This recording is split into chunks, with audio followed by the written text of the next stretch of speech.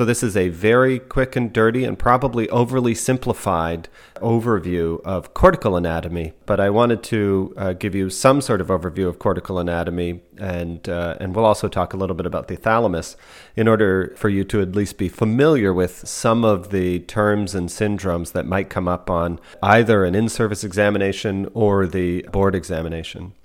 So let's go through cortical anatomy first, and I'm going to organize this by lobes. Why don't we start and dive right into the frontal lobe, which I think is one of the more intimidating aspects of cortical anatomy because it involves processes that are very complex and arguably a lot of the processes that make us human. In the frontal lobe, you have the primary motor cortex. That's Brodmann's area 4, if you're keeping track of that. And this contains motor neurons that have direct projections downward through the brainstem and spinal cord, and they eventually synapse on anterior horn cells in the anterior spinal cord. And as we all remember, the primary motor cortex is somatotopically organized in the form of the cortical homunculus, starting at the frontal operculum just above the sylvian fissure, where you have motor projections to the tongue, pharynx, and mouth, and then moving up to projections to the face, then to the hand, then arm and shoulder. Finally, just over the frontal convexity, you have projections to the hip and leg, and finally projections to the feet and toes and to the perineal region. So that's the homunculus, and I'm sure you're all aware of that. And we often see this manifest in stroke syndromes, for example. Anterior cerebral artery strokes, which involve the edge of the frontal convexity around the falx, often have leg weakness, while MCA strokes, which tend to involve the middle of the homunculus, prominently have face and arm weakness. Just anterior to the motor area are the premotor areas, and there are a few different premotor areas, and these are all involved in motor planning. There are ventral and dorsolateral premotor cortexes, and then there's also the supplementary motor area, or SMA. And the SMA is important in initiating motor sequences that are learned, so complex sequences of motor activity that are learned. And classically, from a clinical perspective, seizures that involve the supplementary motor area often have bilateral brief tonic seizures, for example, often asymmetric tonic seizures. The frontal lobe also includes the frontal eye fields, and these are important because the frontal eye fields project to the motor areas in the brainstem to coordinate both horizontal and vertical gaze. And as we all remember, the frontal eye field in one hemisphere will generally cause the eyes to flect to the opposite direction. So if you have gaze paresis, for example, with your forced gaze deviation to the right, that means that there is either overactivity of the left frontal eye fields or underactivity of the right frontal eye fields. And finally, of course, in the frontal lobe, we have Broca's area. Then there is a huge region called the prefrontal cortex, and this is a complex region, but I'm going to break it down into 3 subregions. And those include the dorsolateral prefrontal cortex over the frontal convexity, the mesial frontal cortex, and then the orbitofrontal cortex. The dorsolateral prefrontal cortex is most important for executive functioning, and the mnemonic that I was taught was SOAP, S-O-A-P. So processes like sequencing, organization, abstraction, and planning are really important in executive functioning. The orbitofrontal cortex is along the inferior aspect of the frontal lobe and usually involves the frontal poles as well. And the orbitofrontal cortex is important for social behavior, inhibition, some degree of judgment, emotional regulation, things like that. And one way to remember why the orbitofrontal cortex is important is to consider the case of Phineas Gage. who famously had a railway spike that projected through the orbitofrontal cortex, and he reportedly or historically developed these symptoms of behavioral discontrol, disinhibition, and problems with emotional regulation. Finally, there is the mesial frontal cortex, which also includes the anterior aspect of the cingulate cortex. And the mesial frontal cortex is vertically oriented, and so my mnemonic for this is that this is important for our get up and go. So it's vertically oriented and it's important for our get up and go. This has important connections with the limbic system as well. And so it's important for motivation, goal-oriented behavior, and initiation of motor activities. And when people have severe dysfunction of mesial frontal cortex, they can have syndromes as bad as akinetic mutism. Seizures that arise in the mesial frontal cortex do the opposite, and we often see that mesial frontal onset seizures have a prominent hypermotor component to them. So that's one way to remember. So to summarize, dorsolateral prefrontal is executive functioning, that is sequencing, organization, abstraction, and planning, or SOAP. The orbitofrontal cortex, just remember Phineas Gage, and that is important for emotional regulation, social appropriateness, judgment, inhibition, things like that. And finally, the mesial frontal cortex, which is important for goal-oriented behavior and motivation, and that is your get up and go. Moving backward, we can talk about the parietal lobe. And of course, just posterior to the central sulcus is the primary somatosensory cortex. The part of the parietal lobe that receives sensory information from the ventral posterior nuclei of the thalamus. Just posterior to that are the secondary or associative somatosensory cortex, and this will often integrate sensory information as well. And then if you have dysfunction of associative somatosensory cortex, then you can have very prominent what we call parietal signs on exam. So you may have difficulty with things like recognition of bilateral simultaneous stimulation or neglect. You can have stereognosis. You can have graphesthesia. And you can have dysfunction of two-point discrimination. There is some importance or some patterns of dominant versus non-dominant parietal associative dysfunction, and I think this is really important. Non-dominant, usually right, but non-dominant parietal hemisphere dysfunction can give you things like hemispatial neglect. So we often see in right hemisphere strokes, for example, that there are very prominent neglect syndromes on the left side. It can give you anosognosia, so the inability to recognize your own illness. So it's important that non-dominant parietal dysfunction classically is associated with anosognosia. So the two really to remember are neglect and anosognosia. In dominant parietal hemisphere dysfunction, apraxia, and in more severe circumstances, especially if it involves the angular gyrus, you can get something called Gerstmann syndrome.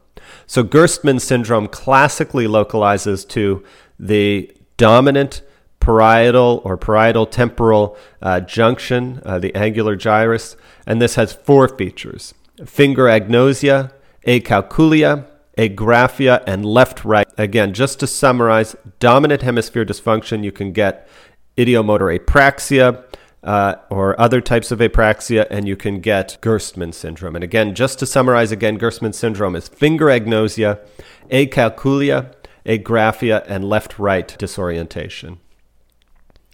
With bilateral parietal dysfunction, especially if this projects a little more posterior to the parietal occipital regions, you can have problems with visual processing and visual perception. And in the most severe form, you get something called Balint syndrome, which is Balint, Balint syndrome.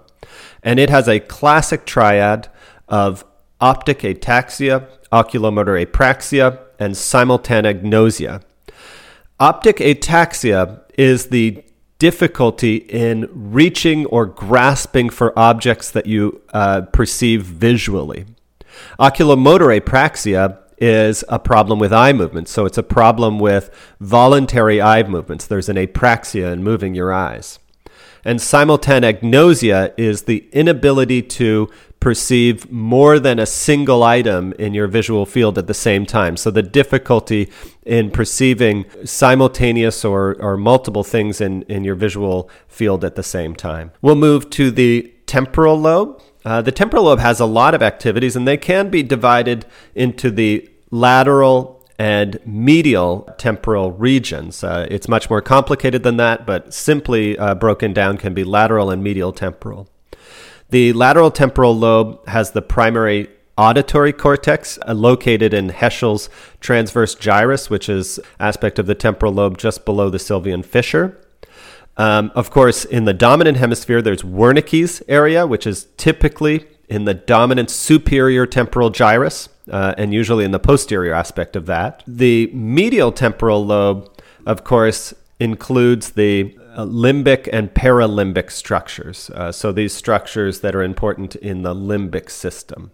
Dysfunction of mesial temporal structures tends to lead to amnestic syndromes. And so many of the syndromes that are associated with bilateral mesial temporal dysfunction, like Alzheimer's disease, for example, like the consequences of herpes simplex encephalitis, like prolonged or severe temporal lobe epilepsy or trauma or surgery to the mesial temporal lobes, they can all lead to problems with amnesia. Problems with the lateral temporal lobe can lead to language dysfunction and syndromes such as semantic dementia, which is a problem with the loss of word meaning. Now we'll move to the occipital lobe, and the occipital lobe has the primary visual cortex. The primary visual cortex is on the banks of the calcarine fissure and contains the somatotopic organization of the primary inputs from your visual fields. And then there are visual association areas.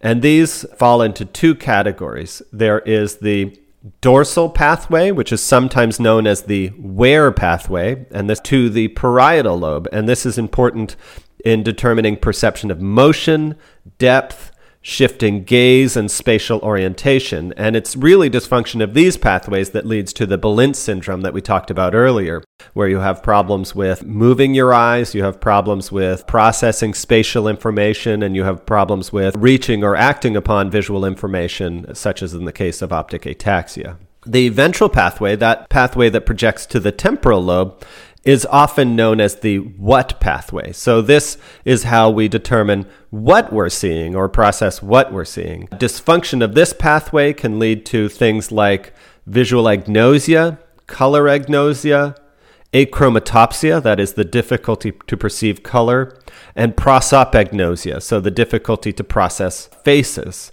And classically, it's important to know for exams that prosopagnosia is often secondary to lesions of the fusiform gyrus, right more than left, or sometimes both. I just wanted to move a little bit on to the process of memory. So there are several steps involved in memory and learning, and there are four main steps that happen in memory, and those include registration, which involves us being able to pay attention to what we're perceiving. Encoding, which is a process that typically involves the limbic circuits and basically is putting that information into our declarative memory. Consolidation, which involves projections diffusely throughout the brain and is a process that takes days or even longer. And then retrieval, and retrieval involves pathways between the frontal and temporal cortex. When we think about memory, we have a few different types. We have explicit or declarative memory, and this is knowledge that requires conscious recall or acquisition. And so what you're learning right now and what you're listening to right now involves declarative memory. And this is when we're trying to remember something on a test, for example. And there are two main types. There's semantic memory, that is just knowledge of facts. And then there's episodic memory, and that is really memory of past events that have been encoded and stored. And this can include both long-term and short-term episodic memory.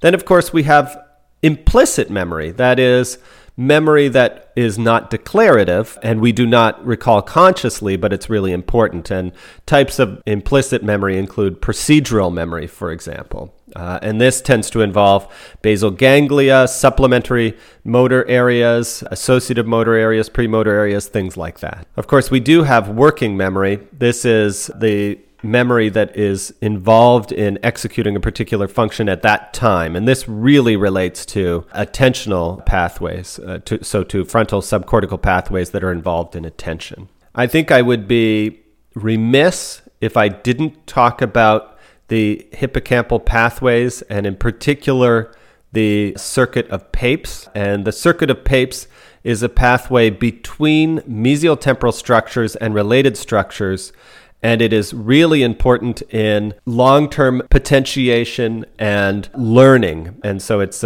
something that's really important in acquisition of knowledge and learning. And dysfunction of this pathway can impair declarative memory and can, to some extent, impair learning, especially of declarative items.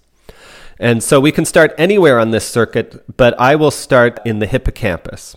And so in the hippocampus, if you start in the dentate nucleus, this includes projections to both CA3 and CA1 parts of the corna aminis, which is in the hippocampus, and then to the subiculum. Any of these can project to the fornix, which is the main outflow of the hippocampus. Then there are projections from the fornix all the way around to the mammillary bodies. And remember, mammillary bodies are important in Wernicke-Korsakoff syndrome, the amnestic syndrome seen there. From the mammillary bodies, there is projections from the mammillothalamic tract to the anterior nucleus of the thalamus. From the anterior nucleus of the thalamus, there are projections to the cingulate. And from the cingulate, there are projections to the frontal neocortex and to entorhinal cortex. And then the circuit continues back. So there are projections from both the neocortex, entorhinal cortex, back down to the dentate, and then to the CA1 and 3 regions of the hippocampus, and the cycle continues. So you have an intrinsic circuit within the hippocampus, and then you have projections out of the hippocampus from the fornix, through to the mammillary bodies, then to the anterior nucleus of the thalamus, to the cingulate, to diffuse projections, and then back to the hippocampus. And that's the circuit of Papez. Let's move on to the thalamus. And I'm going to start with the disclaimer that I am not a neuroscientist. I am not the world's expert in thalamic anatomy, but I simply want to break down the thalamus in a way that is digestible for preparation for an examination, such as an in-service or certification examination. I do want to say that if you want to read more about the thalamus, this may serve as a structure or scaffolding for you to build on your understanding. And finally, I do acknowledge that there may be some errors and that there is some debate about functional and anatomical breakdown of the thalamus, and there are some variable terminology that's used. But I think in general, the things that I'll share with you during this section are reasonable and things that can allow you to build your knowledge by further reading. The thalamus is divided into a number of different functional regions and has areas of a number of different functional subtypes. The ones that we probably know the best are the sensory relay nuclei. And we have a couple of different somatosensory relay nuclei that are located in the ventroposterior region of the thalamus. And the two main thalamic nuclei that have somatosensory relay are the ventroposterolateral nucleus, which is the VPL, and the ventroposteromedian nucleus, which is the VPM. And the VPL is an important relay nucleus for somatic sensation from the body, from the contralateral body. And the ventroposteromedian, the VPM nucleus, mainly relays information from the trigeminal nucleus. And so that is information from the contralateral face.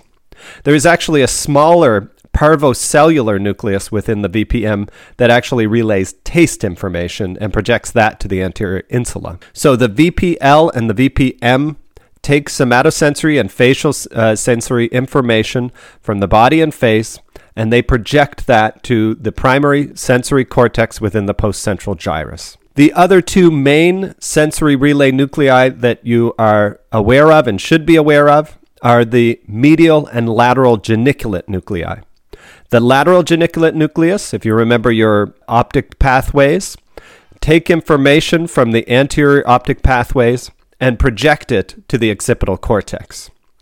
The medial geniculate nucleus takes information from the inferior colliculus and projects that to the primary auditory cortex which is in Heschel's gyrus, or the transverse gyrus in the superior temporal region, and this is important for audition.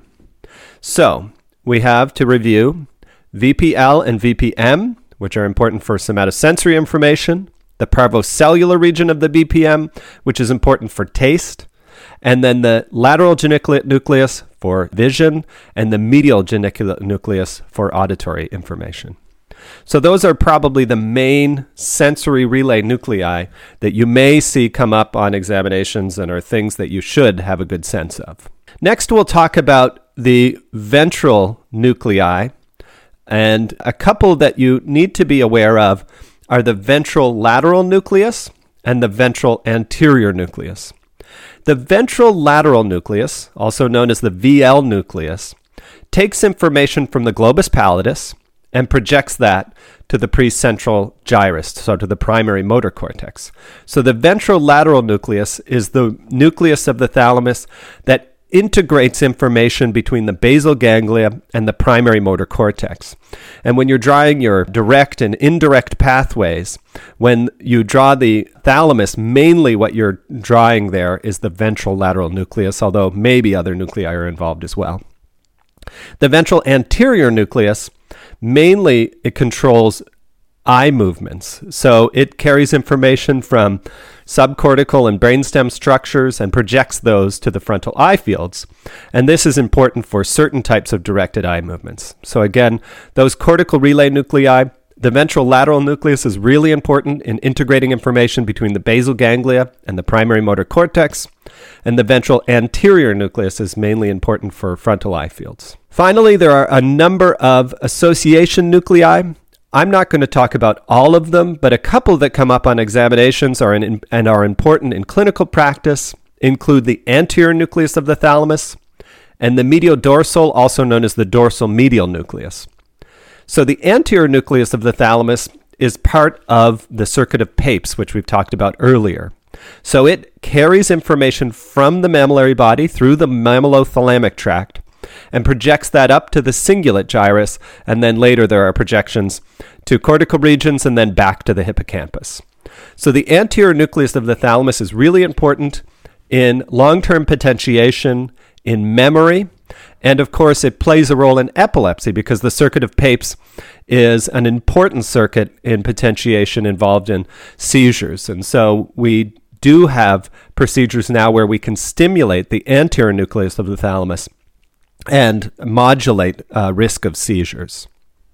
The dorsal median or medial dorsal nucleus of the thalamus has projections that has inputs from the subcortical structures, including the limbic system and other regions, and sends projections to the prefrontal cortex. And so if you remember, as we discussed, the prefrontal cortex has a number of different tasks, including executive functioning, working memory, attention and concentration, and social appropriateness, and lesions of the dorsomedian or medial dorsal nucleus of the thalamus can lead to a number of different dysexecutive syndromes. And one clinical pearl is that the medial dorsal nucleus of the thalamus is often affected in Wernicke-Korsakoff syndrome, where there's an amnestic syndrome, but there's also a dysexecutive syndrome that goes along with that. I'll very briefly mention two other association nuclei within the thalamus. The first is the midline nuclear group, sometimes known as the paramedian nuclear group, and these have projections to diffuse areas but include the medial frontal and other parts of the prefrontal cortex. And so paramedian thalamic dysfunction or midline thalamic dysfunction can lead to apathy, disinterest, and in the most severe cases, akinetic mutism. So sometimes when we see people with thalamic damage from infarcts or other things that are having decreased levels of interactiveness, one of the possibilities is there is dysfunction in the midline or paramedian nuclear group. Finally, I'll briefly mention the pulvinar, which is a nucleus in the thalamus that accepts information from the superior colliculus and projects to posterior aspects of the head, including in the parietal, temporal, and occipital lobes, and that plays an important role in complex visual processing. The last thing to mention about the thalamus is that it's important to understand that there is a thalamic reticular nucleus. This is sometimes also known as the reticular nucleus of the thalamus, or RTN, and it is essentially a thin shell of neurons surrounding the core thalamic nuclei. This is important because it probably is an important mediator of arousal and alertness, and it does this by interacting with other thalamic neurons and with cortical projections. And it is important because it does play a role in the generation of sleep spindles. So the reticular nucleus of the thalamus is probably important in the generation of sleep spindles, and its dysfunction probably plays a role in the generation of generalized spike wave discharges, such as the 3 Hz spike wave discharges seen in childhood absence epilepsy. So because I believe in repetition, let's take one more tour through the main thalamic nuclei. There are 3 groups, and then the reticular nuclei. So the 3 groups are the sensory relay nuclei, the cortical relay nuclei, and association nuclei. The sensory relay nuclei include the VPL, which is contralateral body sensation, the VPM, which is contralateral face sensation, the parvocellular region of the VPM, which is probably important for taste, the medial geniculate nucleus, which is important for hearing, and the lateral geniculate nucleus, which is important for vision. The cortical relay nuclei include the ventrolateral nucleus, which carries projections out from the basal ganglia and sends them to the primary motor cortex. And so this is important in mediation of movement and plays an essential role in your direct and indirect pathways. And the ventral anterior nucleus of the thalamus, which is more important for eye movements. Finally, there are a few association nuclei that we have to talk about, and those include the anterior nucleus of the thalamus, important because it is part of the circuit of Papes, and it is the main stimulation target in epilepsy, in deep brain stimulation of the epilepsy, although other nuclei in the thalamus are stimulated as well. The dorsal medial or medial dorsal nucleus of the thalamus, which has projections to the prefrontal cortex and therefore plays important roles in memory and executive functioning. And the medial dorsal nucleus of the thalamus is the one that is dysfunctional in Korsakoff syndrome. And the paramedian thalamic nuclear group, this has projections to mesial frontal and other regions in the frontal lobe and seems to be important in task-specific behavior, level of arousal. Dysfunction of this region can lead to apathy or even achemetic mutism. Finally, the pulvinar, and the pulvinar is important in vision. It carries projections from the superior colliculus to a number of cortical regions that are involved in visual processing. And then, of course, surrounding all these main nuclei is the reticular nucleus of the thalamus, which is important in alerting response. It is important in the generation of sleep spindles, and it probably is part of the dysfunction that relates to the generation of abnormal waveforms in the form of 3 Hz generalized spike wave discharges. So we have reviewed thalamic and cortical anatomy. I realize that there may be some errors or omissions here, but overall this is a general review of the important considerations in cortical and thalamic anatomy. Please feel free to leave comments on this section if you feel like it could be improved, but I thought this was at least a quick and dirty scaffolding or framework on which you can build your further reading. Thank you for learning about cortical anatomy. Thanks for learning about the thalamus.